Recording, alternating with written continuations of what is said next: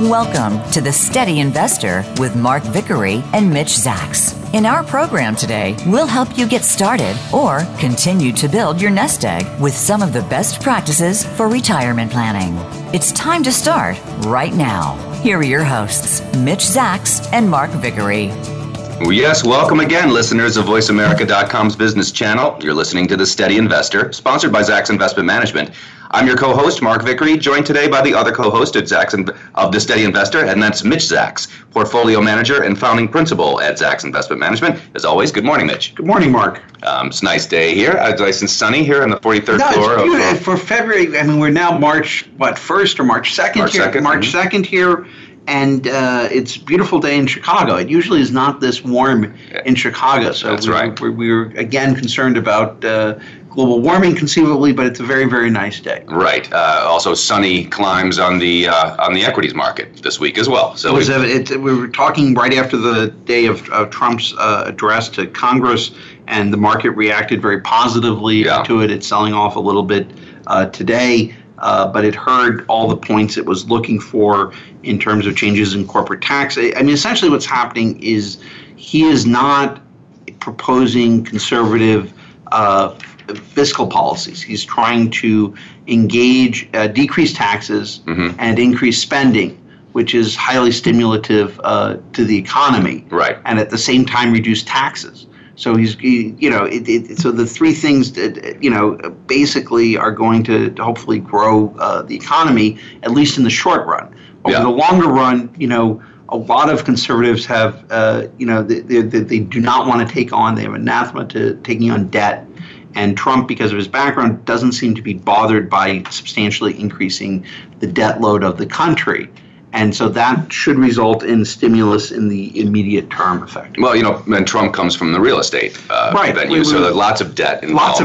Lots of debt in the real estate. Right, so it's from where he's coming from. Yeah. Right? I can see that making some people nervous, though. But you're right. I think if they have a substantial tax cut and there's a tax cut and you increase government spending, right, you effectively increase the debt. Right. And so you're increasing the debt, which means you're borrowing from the future to spend money today. Right. Well, the day after tomorrow, when you've spent the money, the economy is going to be stimulated. So it's exactly the policy that an economist would say is what you would do in a recession, conceivably, to stimulate the economy. And so he's doing this when we're not in a recession, and the anticipation is that the stimulus is going to cause GDP growth to accelerate effectively. Okay, and we've seen it in infrastructure companies as well. They've just shot through the roof. Steel companies, cement companies, all dedicated to this. I think it certainly seems to be helping the infrastructure companies. It seems to be helping the cyclical companies. Mm-hmm. Every single sector. He mentioned something in the speech that was positive. For the drug companies, he had a whole entire thing about reducing regulation of approval of new drugs. For the steel companies, he mentioned they're going to be laying pipeline by buying it through U.S. Steel manufacturers. So across the board, he made very specific things. And the most interesting thing is that he directly referenced the stock market, which presidents usually try not to do. So the president usually in their speech talks about the economy, talks about employment, but they would rarely say the stock market is hitting a new high or this. And he directly pointed towards the market as an indication that his policies are working, which leads market participants to believe he's going to do everything he can to cause the market to go up. If he sees that as a reflection of how well his economic policies are working, he's going to be very focused on that result and trying to get the market to go higher. And that seems like it's just fomented more and more positive sentiment. It's excuse me, the market is trading up very much based upon the expectation of these changes materializing. The expectation, the Treasury Secretary came out and said he expects the tax reforms to occur by the end of August. And so there was a belief in the marketplace. 20% is sitting there saying, well, they won't get to the tax reforms until 2018, 2019. And then 80% is saying, well, they'll try and do something now in the immediate future when they have control of the Congress. And when you have the Treasury Secretary coming out and saying, no, the 80% is what we think is going to happen, the market then prices in that 80% at a 90 or 95% chance of occurring. Okay. So it goes up. So what's happening is the constant signaling you're getting from the administration is, one, they're very concerned about the stock market. They want the stock market to go up. They see the stock market as an indication of how well they are doing, which is very unusual for a president to say. Sure. Trump's an unusual president. Right. Two, the tax cuts that are the primary driver of increase in corporate income is going to be dropped dramatically. So you look at a company like Berkshire Hathaway, if they get these tax cuts from 35% to 20% or 15%, it's a massive increase in corporate earnings and net income over time. Right. And so that's very, very positive. And so it's very, very, if these things, now the market's pricing this in. Yeah. And so if it doesn't materialize, the market's going to take a tumble. But if it does materialize, you're going to see a permanent increase in corporate earnings. As an investor, this is a very, very positive thing. Right. And not necessarily, I want to ask you a question too. Yeah. It's also, now I want to get to a couple of features that we're going to talk about. But jobless claims were the lowest since March of 1973. That's 44 years ago. Right. If you have this major corporate tax cut to a very low level, so a company like Berkshire Hathaway has all this new capital to play around with, it's not necessarily going to translate into new jobs, though, is it? It's possible. I mean, it's a question of what they're going to try and do. If the people are constantly still focused on their stock price, the most rational thing they would do, or the thing that would have the most immediate effect, would be to take the increase in after-tax earnings and buy back stock. Right. So if they increase their stock buybacks, again, it's pushing the market higher. Right. So it goes directly to investors as opposed to trying to go into sort of deployment of growth capital. Right. And so the question is, how do you get the deployment of capital to result in an increase in hiring of labor? And that's in that way, what's going on with immigration is not positive. That they're trying to restrict the number of people coming into the country. Right. And then the second thing they're trying to do is they're trying to say, well, let's try and give a preference towards higher skilled labor as opposed to lower skilled labor. The net effect of that is it decreases the supply of labor, which increases the cost of a lower skilled person, which forces these companies to move quicker towards automation. Right. Okay, so if you restrict immigration from Mexico completely, and restaurants then have to pay more for a dishwasher or a busboy or a very, very low-skilled position, the net result of it is that the restaurant will start to look for automation when they might not have before. Yeah, if we increase the minimum wage dramatically, we triple it. A company that's very, very focused on minimum wage, like McDonald's, would immediately start investing in automated technologies. Kiosks Things, all sorts of ways to try and adjust to it, to try and do it. If you kept the minimum wage low, McDonald's says business as usual. Let's build a new store and let's try and staff it the same way we have before. Sure. So the issue is that the idea of restricting labor to increase wages may in fact have the opposite effect because it increases automation. Right. And this has another risk then, because if you're talking about the market's going up and the dollar is strong and everything, but you're going to keep wages for for lower level employees lower or have no job at all for them, that's a big the issue is the issue really is that what is happening is that it's like if you look at the productivity numbers, the productivity is not increasing over time. Right. Because what's happening effectively is the jobs that are being added are lower wage positions. So the total GDP isn't increasing. Productivity is very straightforward. GDP divided by the number of people. So if you have GDP growing and you have an increase in low wage employees or low wage earners, the productivity of each of those people is not going to be seen going up, and the wages are not going to go up. But if you force the low skilled wages to increase by reducing immigration or increasing the minimum wage, which has the same effect, you're going to just increase this movement towards automation. Yeah. And that's the concern here, is that if cab drivers were paid 3 times as much money because of some sort of structural change in the economy, you would see the movement towards self-driving cars to dramatically increase effectively. Right, I see what you're saying, yeah. So that's the concern here. The concern is that by reducing low-level labor participation or low-skilled labor participation in the U.S. workforce, you're actually increasing the chance of automation being adopted or being adopted quickly. Which would generate a spike in unemployment again. Which would generate a spike in unemployment, but you have to realize that it makes, what happens is it's like becoming a barbell economy a little bit, where there's demand for this very high skilled labor and there's demand for this very, very low skilled labor. Mm-hmm. And it's where the automation that is occurring that is somewhat, it could has a chance of being revolutionary. And mm-hmm. the answer is, it's like the old thing of when you're dealing with exponential growth, and you take a chessboard, and you put one piece of rice in the first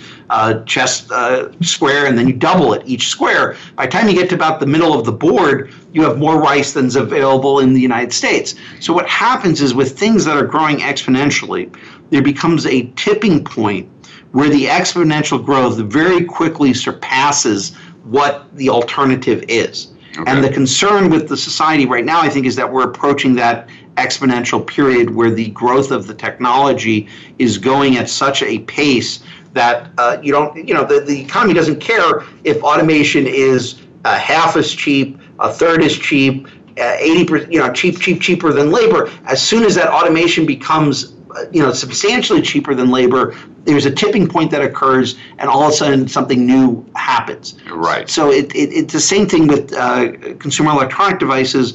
You see them effectively, and at some point in time, they're just sort of the ease of their use and their ability to do what you want them to do becomes large enough that it just dominates the marketplace. Right. Records, the iPod was there for many, many years when record stores were still open. Yeah. It just got to the point of time where the society either got easy enough to use, easy enough to download, and then a switch was made, mm-hmm. and it moved completely towards digital distribution of music effectively. Right. The danger is the same sort of thing is kind of starting to occur in the low-skilled labor market.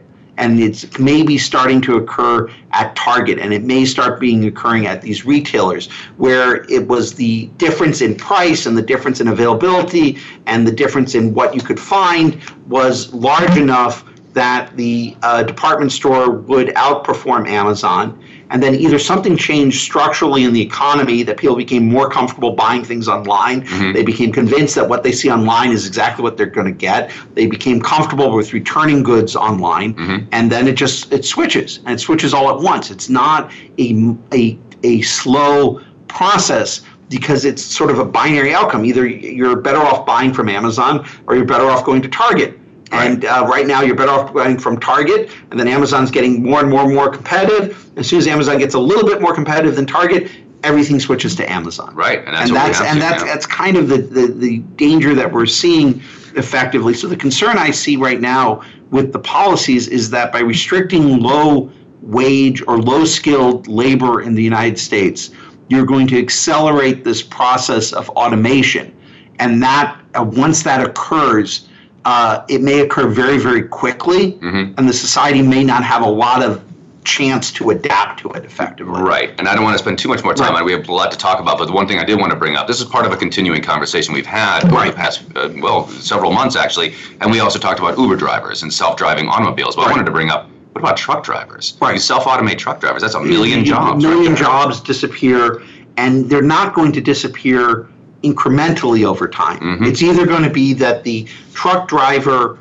with the person in it is more cost effective and safer than the alternative, mm-hmm. or the alternative is going to be more cost effective and safer than what they have existing. And once that tips, it's not like you go from a million truck drivers to 950,000, and then you try. It's going to be a very, very quick movement. Yeah. And that's the concern, is whether this is sort of culturally we're ready for that sort of shift, or that shift is very, very far off and it's not doing it. But the concept of sort of technological change is that the movement towards that eventuality is coming quicker and quicker. Now, the argument against this is that if you think back to 2000 and you think to 2016, you're talking almost 20 years of technological development. Right. I think back how we were, it's not a massive change in the society. Now, the concern is that there are these changes brewing under the surface. Right. And once they break through, you're going to see the entire economy sort of shift effectively. Okay, right. Cell phones, I think, probably the biggest change. Right, the smartphone. Right, but the smartphone, the cell phones, but I think in 2000 they did have, when was the first, when a smartphone was just there, people could talk verbal. You couldn't watch YouTube. You couldn't watch YouTube. Or they didn't have YouTube, probably. Right, but that change hasn't sort of changed the dynamic of the society. Whereas if you look from the 1920s to the 1950s, you see this huge differential that occurred in sort of the technology that's available. So the argument against this is that that something like electrical power was a change that could then affect the entire economy. If you went from steam powered to electric power, then everything that was using steam powered could be electrically powered. All the factories that were using steam could be electrically powered. You went from 1 million horsepower in the factories of the United States to 10 million horsepower over the course of 15 years. The changes that we're seeing in information technology don't have that same sort of fundamental effect on the society. It doesn't cause cars to work better. It doesn't cause trains to work better. It doesn't cause airplanes to go faster. It doesn't cause companies necessarily to work more effectively. Right. But there's possible that what's brewing under the surface is this machine learning smart system that, if it does sort of occur, could have a very disruptive effect. Sure, artificial intelligence. Okay, we're going to take a short break in about a minute or so. And I just wanted to say, for more information about how to best invest your assets for retirement, you can call Zacks Investment Management right here in Chicago at 800-918-3114. And there you can discuss at length your risk levels and investment strategies that are best suited for you and your family. For more information, you can email us at info@ZimWealth, that's ZIM for Zacks Investment Management, wealth.com, or visit our website, which is also zimwealth.com. And to call into the show after our break, you can call this number and speak directly to Mitch Zacks. That number is 866-472-5790. We're going to be right back after a short break. Oh, we still have 30 seconds left. So do we want to put a nice little bow on this? When we come back, we could talk a little bit about Apple and sort of what we're talking about here. So that Apple's cash flow for fiscal 2016 in the last 3 months, was what they're doing with their cash. And if what you're seeing with it, they're using their cash to pay dividends and to buy back stock. Okay, let's pick that up after the break. We'll be right back. Thank you for staying with us.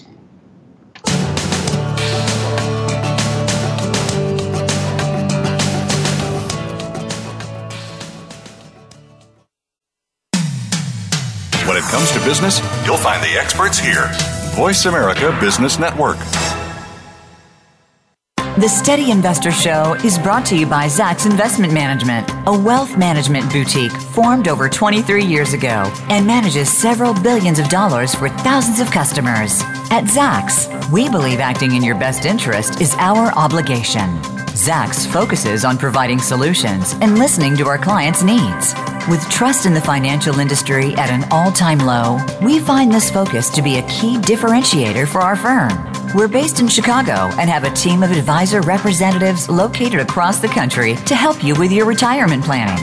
Whether you need help with financial planning or looking for a second opinion on your retirement plan, give us a call at 1-800-918-3114, or to learn more, go to info@zacks.com. Again, that number is 1-800-918-3114, or go to info@zacks.com. Past performance is no guarantee of future results. Potential for loss exists in any investment. Material is for informational purposes only. It is not investment, legal, accounting, or tax advice. A recommendation to buy, sell, or hold a security. No advice is given about a strategy's suitability for a particular investor. When it comes to business, you'll find the experts here. Voice America Business Network.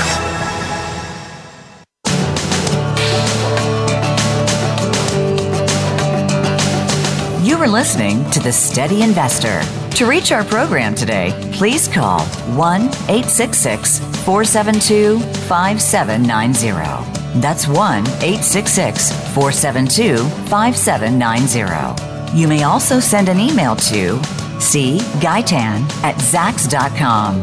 Now, back to the show. Oh, welcome back to the second segment of The Steady Investor, sponsored by Zacks Investment Management. This is Mark Vickery, joined by Mitch Zacks, portfolio manager and founding principal at Zacks Investment Management. Mitch, we were looking through the Zacks Investment Management website. We saw the Mitch's midweek update, which is always very interesting. And we're talking about Warren Buffett's investment CPR. So we're talking about the changes that have been made to the Berkshire Hathaway portfolio recently. They're pretty meaningful, I think, or potentially, right? I mean, we were looking at one chart, Apple versus the S&P 500. Yeah. I'll let you pick this up. No, it's very interesting that Apple is beginning to be seen as a sort of cash generation machine as opposed to a technology company. They have a ton of cash. They have $246 billion in cash as of the end of December, which is about $8 billion higher than last quarter. And their free cash flow for fiscal year 2016 was about $53 billion. So they're generating about $53 billion in free cash, and that's enough to cover about their $12 billion in dividend payments. And they're, what we think they've done is about $30 billion of share buybacks. So again, here's a company at the vanguard of technology that is beginning to be owned by a traditional value investor who is focused on dividends and share repurchases. And they're deciding with their $53 billion they're generating to pay some out in dividends directly, and with the rest to buy back stock.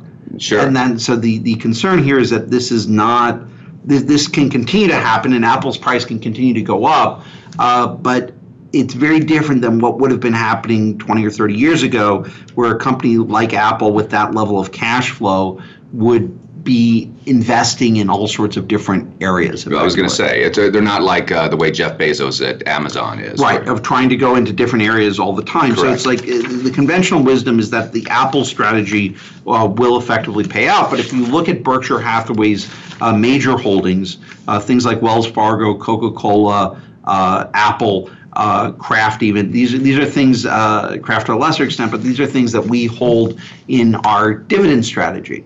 So what we're trying to do in our dividend strategy is identify companies with higher than average dividend yield, lower than average short interest relative to shares outstanding, and higher than average cash flow yield. So we're trying to identify companies where the dividend that they are going to be paying is sustainable over long periods of time, which is somewhat similar to what Buffett is doing, which is trying, if you statistically look at his picks, they're trying to identify companies that have a low volatility of earnings over time and are trading at sort of attractive prices. Sure. So if you analyze Berkshire Hathaway's movement over time, a lot of it has to do with this concept of leverage and being able to obtain sort of funds for free through the float of an insurance company.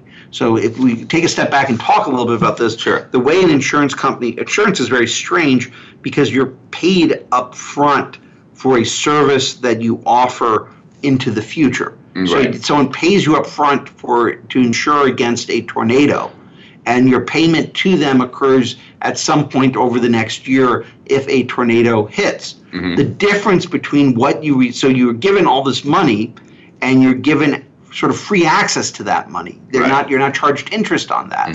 So if you take that money and you invest it in sort of very, very stable companies that don't have a lot of fluctuation in terms of earnings, that are attractive valuation, sort of the type of companies we have conceivably in our dividend strategy, it's the combination of the return of that strategy plus the leverage over time due to the float that can generate a very, very high level of return effectively. But what's interesting is that the same sort of types of companies that we're seeing sort of as major holdings in Berkshire Hathaway are also holdings in our dividend strategy. Okay, and then so basically you're looking for a nice return with low risk. The lower risk companies, you would think that the higher risk companies will generate better returns over time. The more volatile companies should generate higher returns because they're riskier.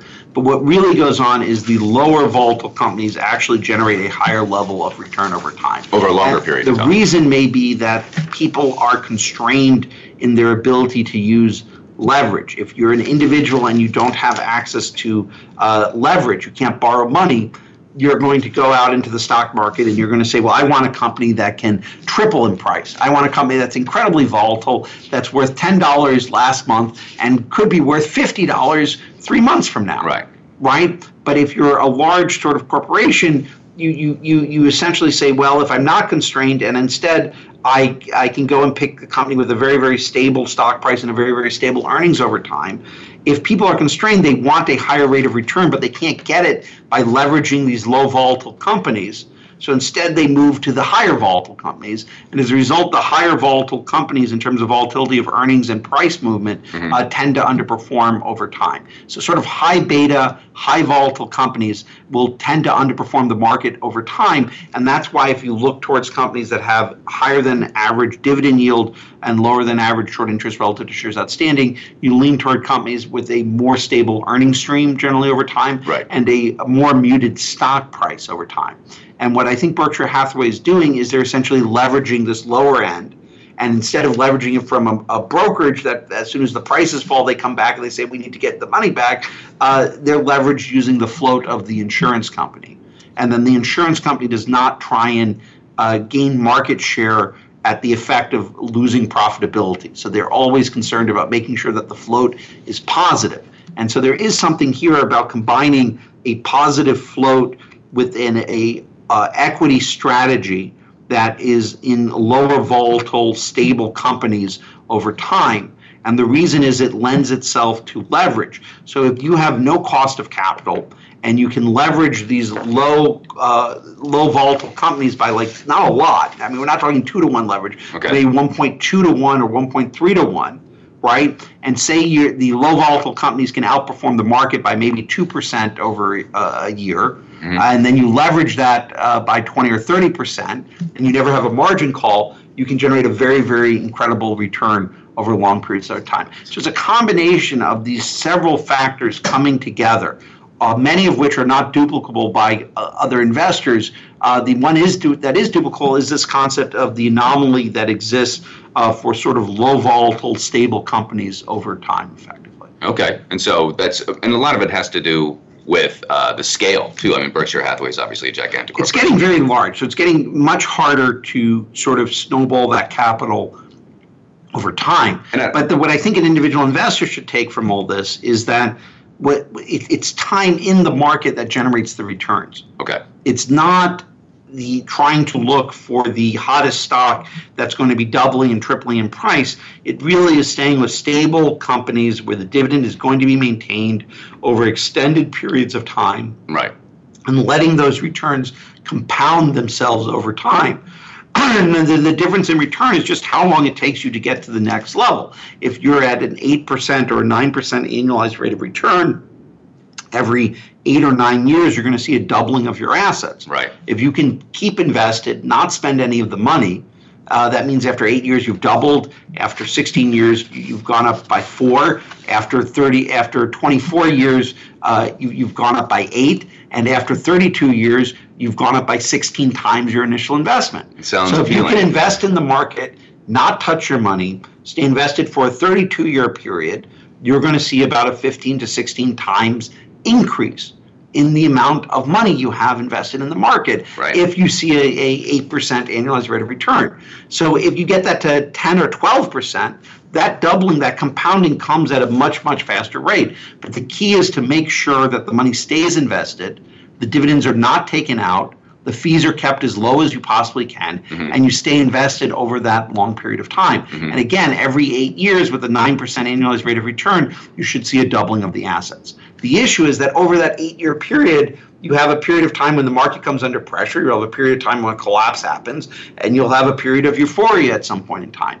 And you have to ignore all of those and just stay invested over the entire period of time. And in my mind, that's Buffett's or that's Berkshire Hathaway's greatest lesson, is that you can invest in the equity markets and you can stay invested over long periods of time and keep your fees as low as they possibly can be. Over long periods of time, you can generate a very, very high rate of return. It's when you try and make that high rate of return, or you try and double the money tomorrow or next week or in a year or in 2 years, that you start getting attracted to segments of the market that will not generate that high level of return, because there's too many people that either don't have access to leverage or that don't have sort of the personality to or patience to wait over long periods of time. Right.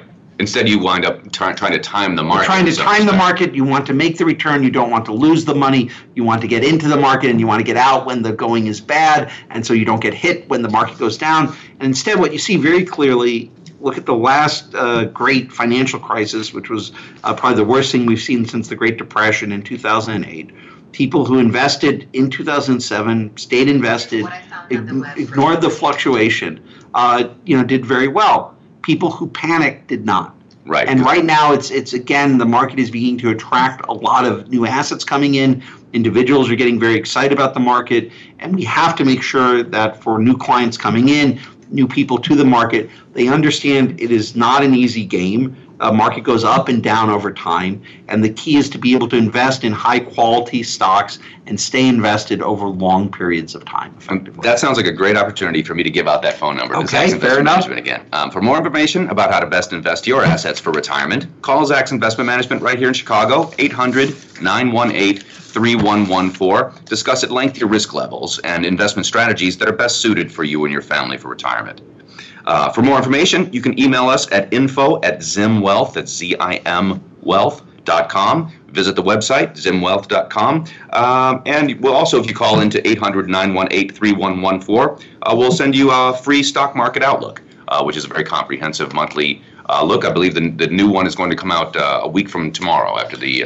it's a very nice institutional quality outlook for the market. Again, we don't believe in timing the market. Right. And we don't want to be chasing the hottest stocks. What we want to do is kind of stay invested for long periods of time with strategies that statistically can outperform the benchmark and try and keep the fees as low as we possibly can get them. Warren Buffett was interviewed last week. He said, I don't know anyone who knows how to time the market. You think if somebody did, it would be him. It's not even somebody. It's like you're trying to predict irrationality. So you can't. It's a very hard thing to do. You're trying to predict when everyone will become irrational, either to the upside, or when everyone will become irrational, either to the downside. It's trying to predict mass psychology. You're trying to predict a fad, when the fad will begin, when the fad will end. You may know what's going to happen. You may know the fad is happening. You know the fads will occur, and you know that you're in a fad sometimes, but it's very hard to say when it will end. Mm-hmm. And statistically, the best course of action is to invest in the market and then stay invested over long periods of time. Right. Okay, so let's get to another segment of the Zacks Investment Management webpage, and that's the Mitch on the Markets segment. One is called, I like this title very much, Forget Politics, ! Focus on Fundamentals. Totally. It's a very good headline, and what we really are trying to say there is that what drives stock prices are earnings and interest rates. Right. As earnings go up, stock prices go up. As interest rates go down, stock prices go down. And it's not just earnings in aggregate, it's earnings per share. So you have a share of stock, you have earnings for each one of those shares. If the earnings per share number goes up, the value of that stock has to increase. If interest rates go down, the value of that stock has to increase. And what's really, yes, everyone's very excited about the new administration in terms of equity investors, but what really is going down, which hasn't been widely reported, is that interest rates they were rising, and then they stopped. They started coming down a little bit. That's very, very positive for the market. So you have a situation where interest rates seem under pressure. They can't seem to rise very dramatically. They're actually ticking downward, and at the same time, you have earnings per share increasing due to share buybacks and due to increased stimulus spending and all this other stuff. So what's driving the market higher is not necessarily animal spirits. It's more this concept that earnings per share are increasing and interest rates are under pressure. Now, some of the reason that we're seeing just I don't want to say euphoria in the market, but a very, very active movement by individual investors into the stock market has to do with that sort of psychology is changing. But the fundamentals of the market are very definitely, in this point in time, driving it higher. You're not talking about a situation. If we were talking that there's a new administration, earnings are missing their expectations, and interest rates are going up, the market would not be hitting all-time highs. Right. And for Q4 earnings, which you just mentioned, we're about a wrap for Q4. I think maybe 85-90% of the companies have reported all-time record earnings. Right. So that's considerable. I mean, some of it's this earnings are hitting an all-time record in aggregate. The market's hitting an all-time record in aggregate. Right. So what do we know about the future? We know at some point in time, earnings are going to be higher than they are going to be today. They're going to pull back at some point in time. But the concept is that over long periods of time, you're going to see an acceleration of earnings.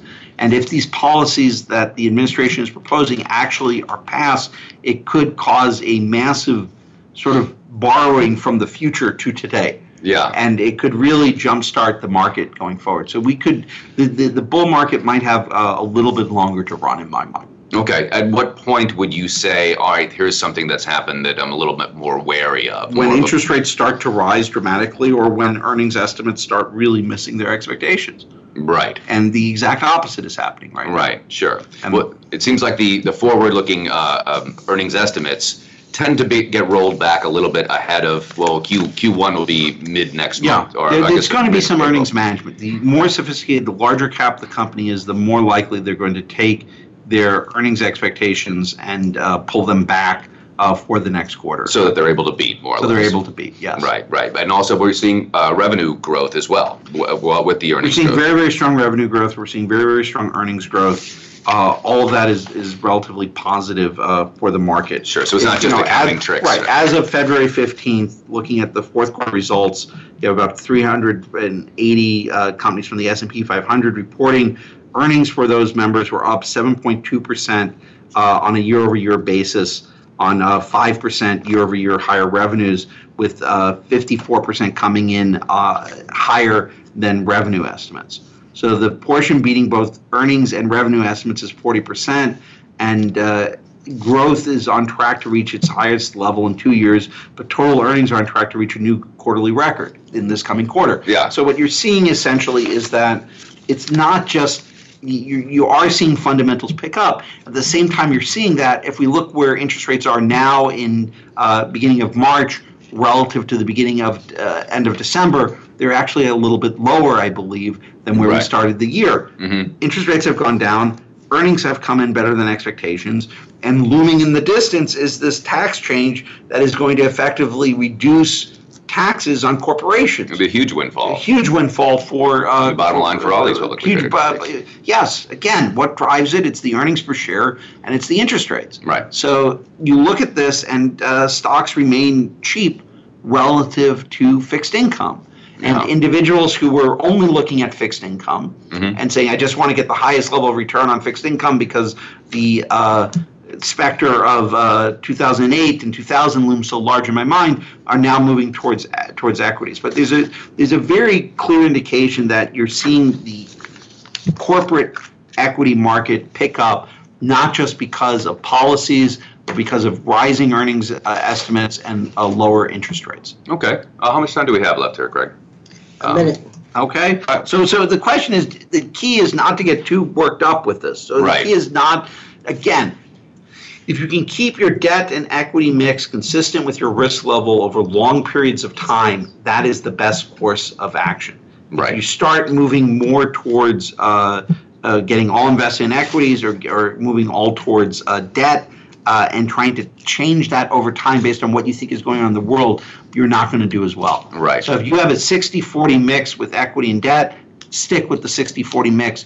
Don't look at what's going to happen with corporate tax rates and say, well, we want to increase it to 80-20. Let's hold it right there. We're going to take a short break. We'll be right back. Please stick with us. This is The Steady Investor, sponsored by Zacks Investment Management.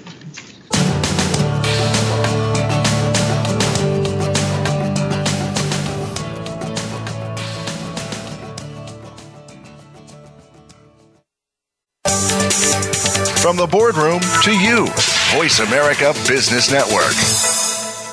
The Steady Investor Show is brought to you by Zacks Investment Management, a wealth management boutique formed over 23 years ago and manages several billions of dollars for thousands of customers. At Zacks, we believe acting in your best interest is our obligation. Zacks focuses on providing solutions and listening to our clients' needs. With trust in the financial industry at an all-time low, we find this focus to be a key differentiator for our firm. We're based in Chicago and have a team of advisor representatives located across the country to help you with your retirement planning.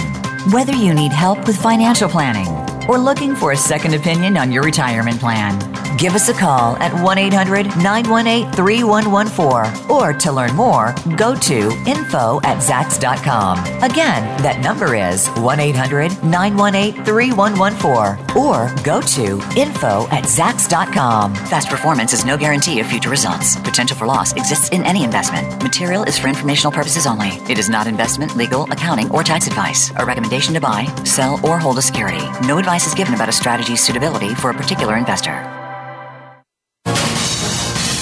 Voice America Business Network, the bottom line in business.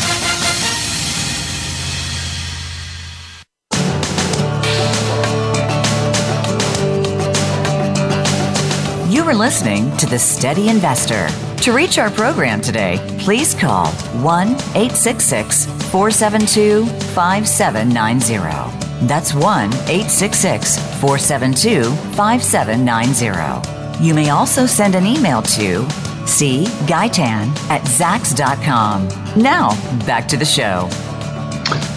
Welcome back. This is the third and final segment of The Steady Investor today. We're sponsored by Zacks Investment Management. I'm here with Mitch Zacks, Portfolio Manager and Founding Principal at Zacks Investment Management. To speak with Mitch directly, you can call 866-472-5790, or you can also email us at info@zimwealth.com. And Mitch, there's actually some mail here for you. Okay. An email from Alan from Lexington, Kentucky, who says, with such strong gains recently in stocks, there are a lot of people saying that prices have risen too far, too fast. This kind of goes back to what we were saying a little bit. Are stocks too expensive to invest in now? Is a big decline around the corner? And should I wait to invest? You should not wait to invest. And Alan, the best way I can explain this to you is we can first of all look at how the market is valued relative to where it's been historically and to what other instruments are valued at. So the market's price to earnings ratio right now is around 18 times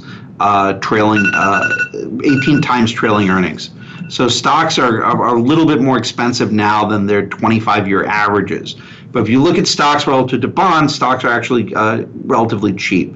So the yield on the 30-year U.S. Treasury is still under 3%, and the 10-year is paying about 2.3%. So again, the S&P 500 dividend yield is about 2%, and the 10-year Treasury is about 2.3%.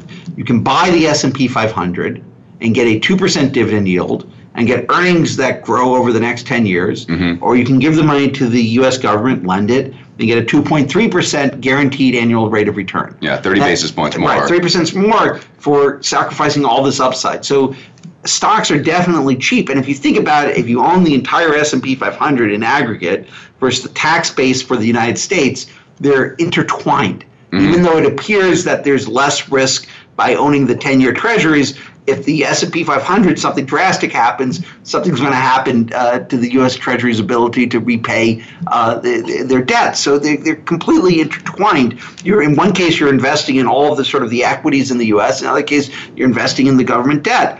And equities right now are very, very cheap relative to bonds. So from a valuation perspective, equities are still attractive relative to bonds because interest rates are not rising as we're seeing stimulus package hit the market and as we're seeing earnings estimates rise and as we're seeing earnings reported greater than expectations. But Alan, the best way to figure out this answer is to try and think back in time. And here we are, and we're sitting in 2017, and the market's hitting all-time highs. The S&P 500, the Dow's, past 20,000. The S&P 500's at 2,300, et cetera. And think back now 10 or 15 years and say it's 1996. and you're saying is now the right time to invest? Is a crash around the corner, or 1997 is now the right time to invest? And no one. There were some hints, but no one knew in 1996 there's going to be a giant .com bubble that was going to inflate and collapse in 2000. Right. And someone said, "Well, what if you had known that? Would you have waited until 2001?" The decision, in retrospect, of whether you invested in 1995, 1996, 1997, 1998, or 1999 doesn't look that important as you move on in time.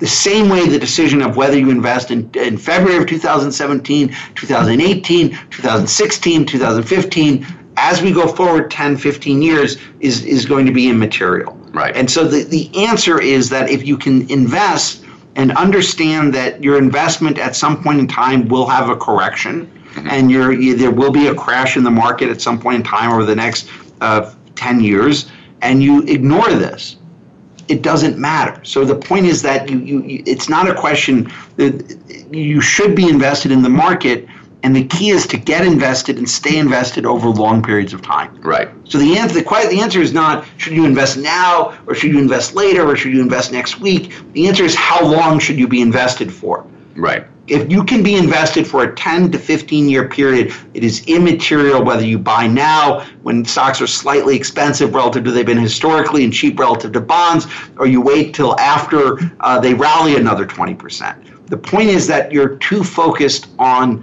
the potential of a drawdown or a pullback. Was it better to invest in December of 2016 or February of 2016? Well, the market fell in January of 2016 10%. Right.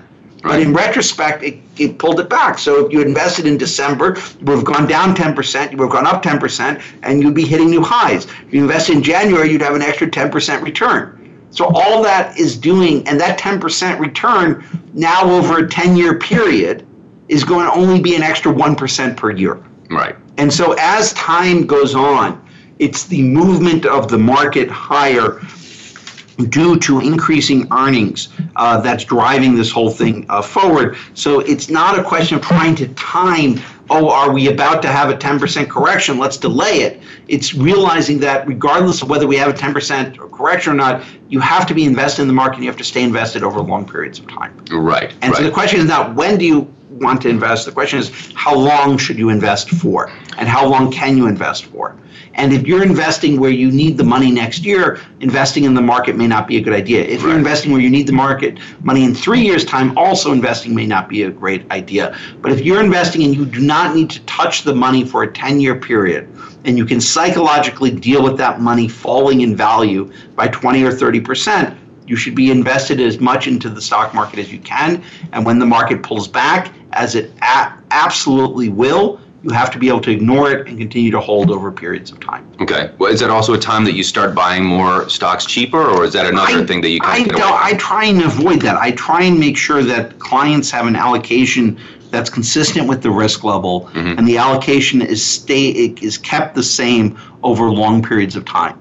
So if your risk level is such that you should have 80% equity and 20% in fixed income, you want to be in that allocation regardless of whether you think the market is undervalued, overvalued, fairly valued.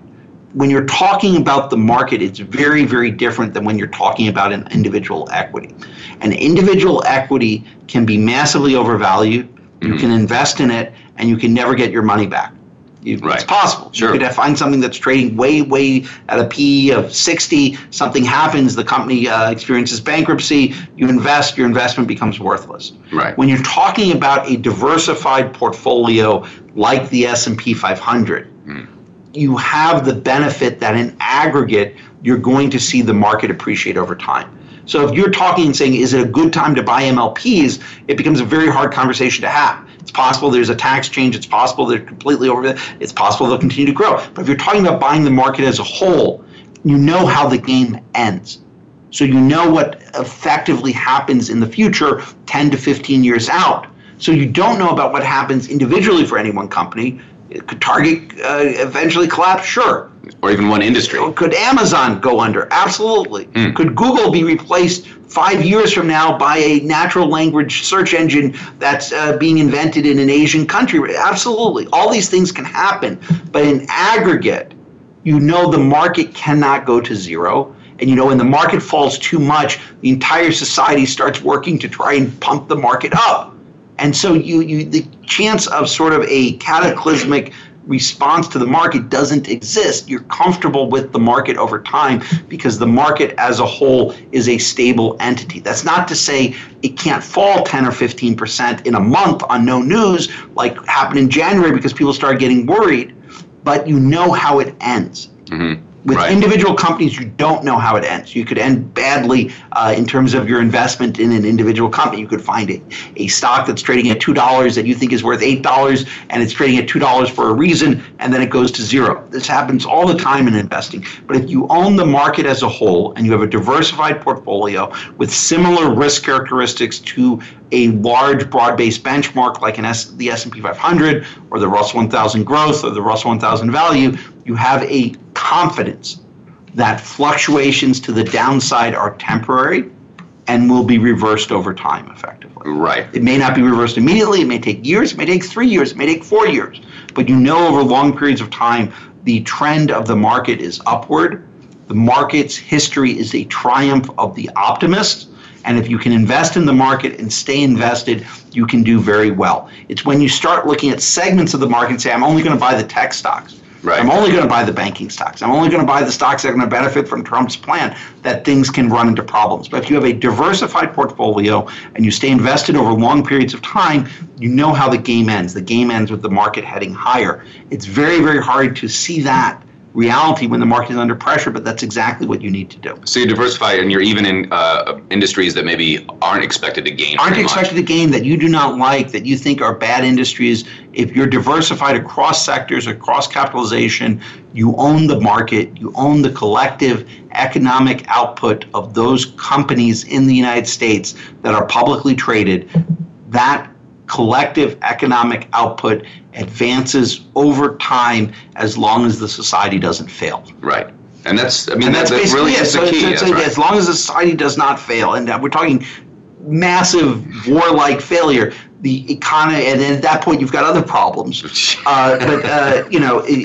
going to see your investment increase over time. So the advantage of having a diversified portfolio with risk characteristics similar to the benchmark is you have confidence that when that market falls 10 or 15%, which it absolutely will, that you do absolutely nothing and you continue to hold. Even if you think the next month it can go down a little bit farther because whatever is incorporated into the market hasn't fully reflected in market prices effectively. Okay. I mean, that's the steady investor, right? Remain steady. Keep a steady outlook. Remain steady over long periods of time. It will work very well. So for Alan's question, it's immaterial whether you think the market's going to go up or down. If the market goes down, it's just an opportunity to buy it. The key question for Alan is, where is his end game? If his end game is 10 years out, 15 years out, you should be indifferent between buying now, waiting a little bit. But to answer this question, I don't think we're sitting on a massive potential downside to the market. So I don't think we're 20 or 30% massively overvalued given where interest rates are, and given where earnings are at. Well, even if you give back 15%, there would still be pretty much break-in. Right. If interest rates were at 8 or 10%, this market you would be like, this is crazy. Yeah. Right? But interest rates are at 2.3% on the 10-year Treasury. Mm-hmm. So in such a low interest rate environment, you will pay more money for future cash flows. And that's exactly what people are doing right now. They're willing to pay money, and interest rates are not showing signs of rising because global labor force is increasing. You're seeing this downward pressure on interest rates, not upward pressure on interest rates. Right. Okay. Well, Alan, thank you very much for your question. I hope that's a nice comprehensive answer for you. And speaking of interest rates, we only have a couple more minutes left, Mitch. And I just wanted to say, all right, so we're going to see the Fed Reserve get back together again mid-March, so a couple weeks from now. First of all, what's your prediction? Are they going to raise in March, or are they going to pass? You have a president who, in his speech, starts talking about he's a great president because the market is going up. If the interest rates rise, the market goes down. He's going to put pressure on the Fed to delay raising interest rates. The Fed will keep rates lower for longer than the market is expecting, probably due to political pressure, unless something happens politically. So you're talking about... Nothing in the market really could... Another 300-point gain. You could make an argument that they should raise in March. You could make an argument they should not raise in March. I don't think they want to pick a fight with the administration where you have elements of the administration who want to audit the Federal Reserve. Okay. And so if you're the Federal Reserve and you care about that entity, you don't want to have more oversight. So if that means just delaying your interest rate rise a little bit, I think they would lean towards doing it.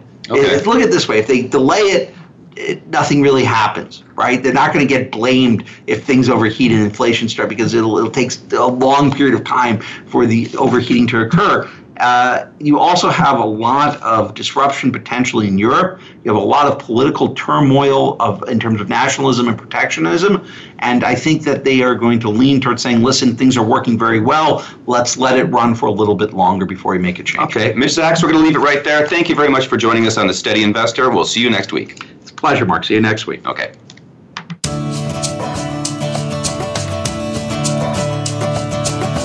Thank you for tuning in this week. Be sure to join Mitch Zacks and Mark Vickery for another edition of The Steady Investor next Thursday at 9 a.m. Pacific Time, 12 noon Eastern Time on the Voice America Business Channel. If you haven't started your retirement plan yet, what are you waiting for?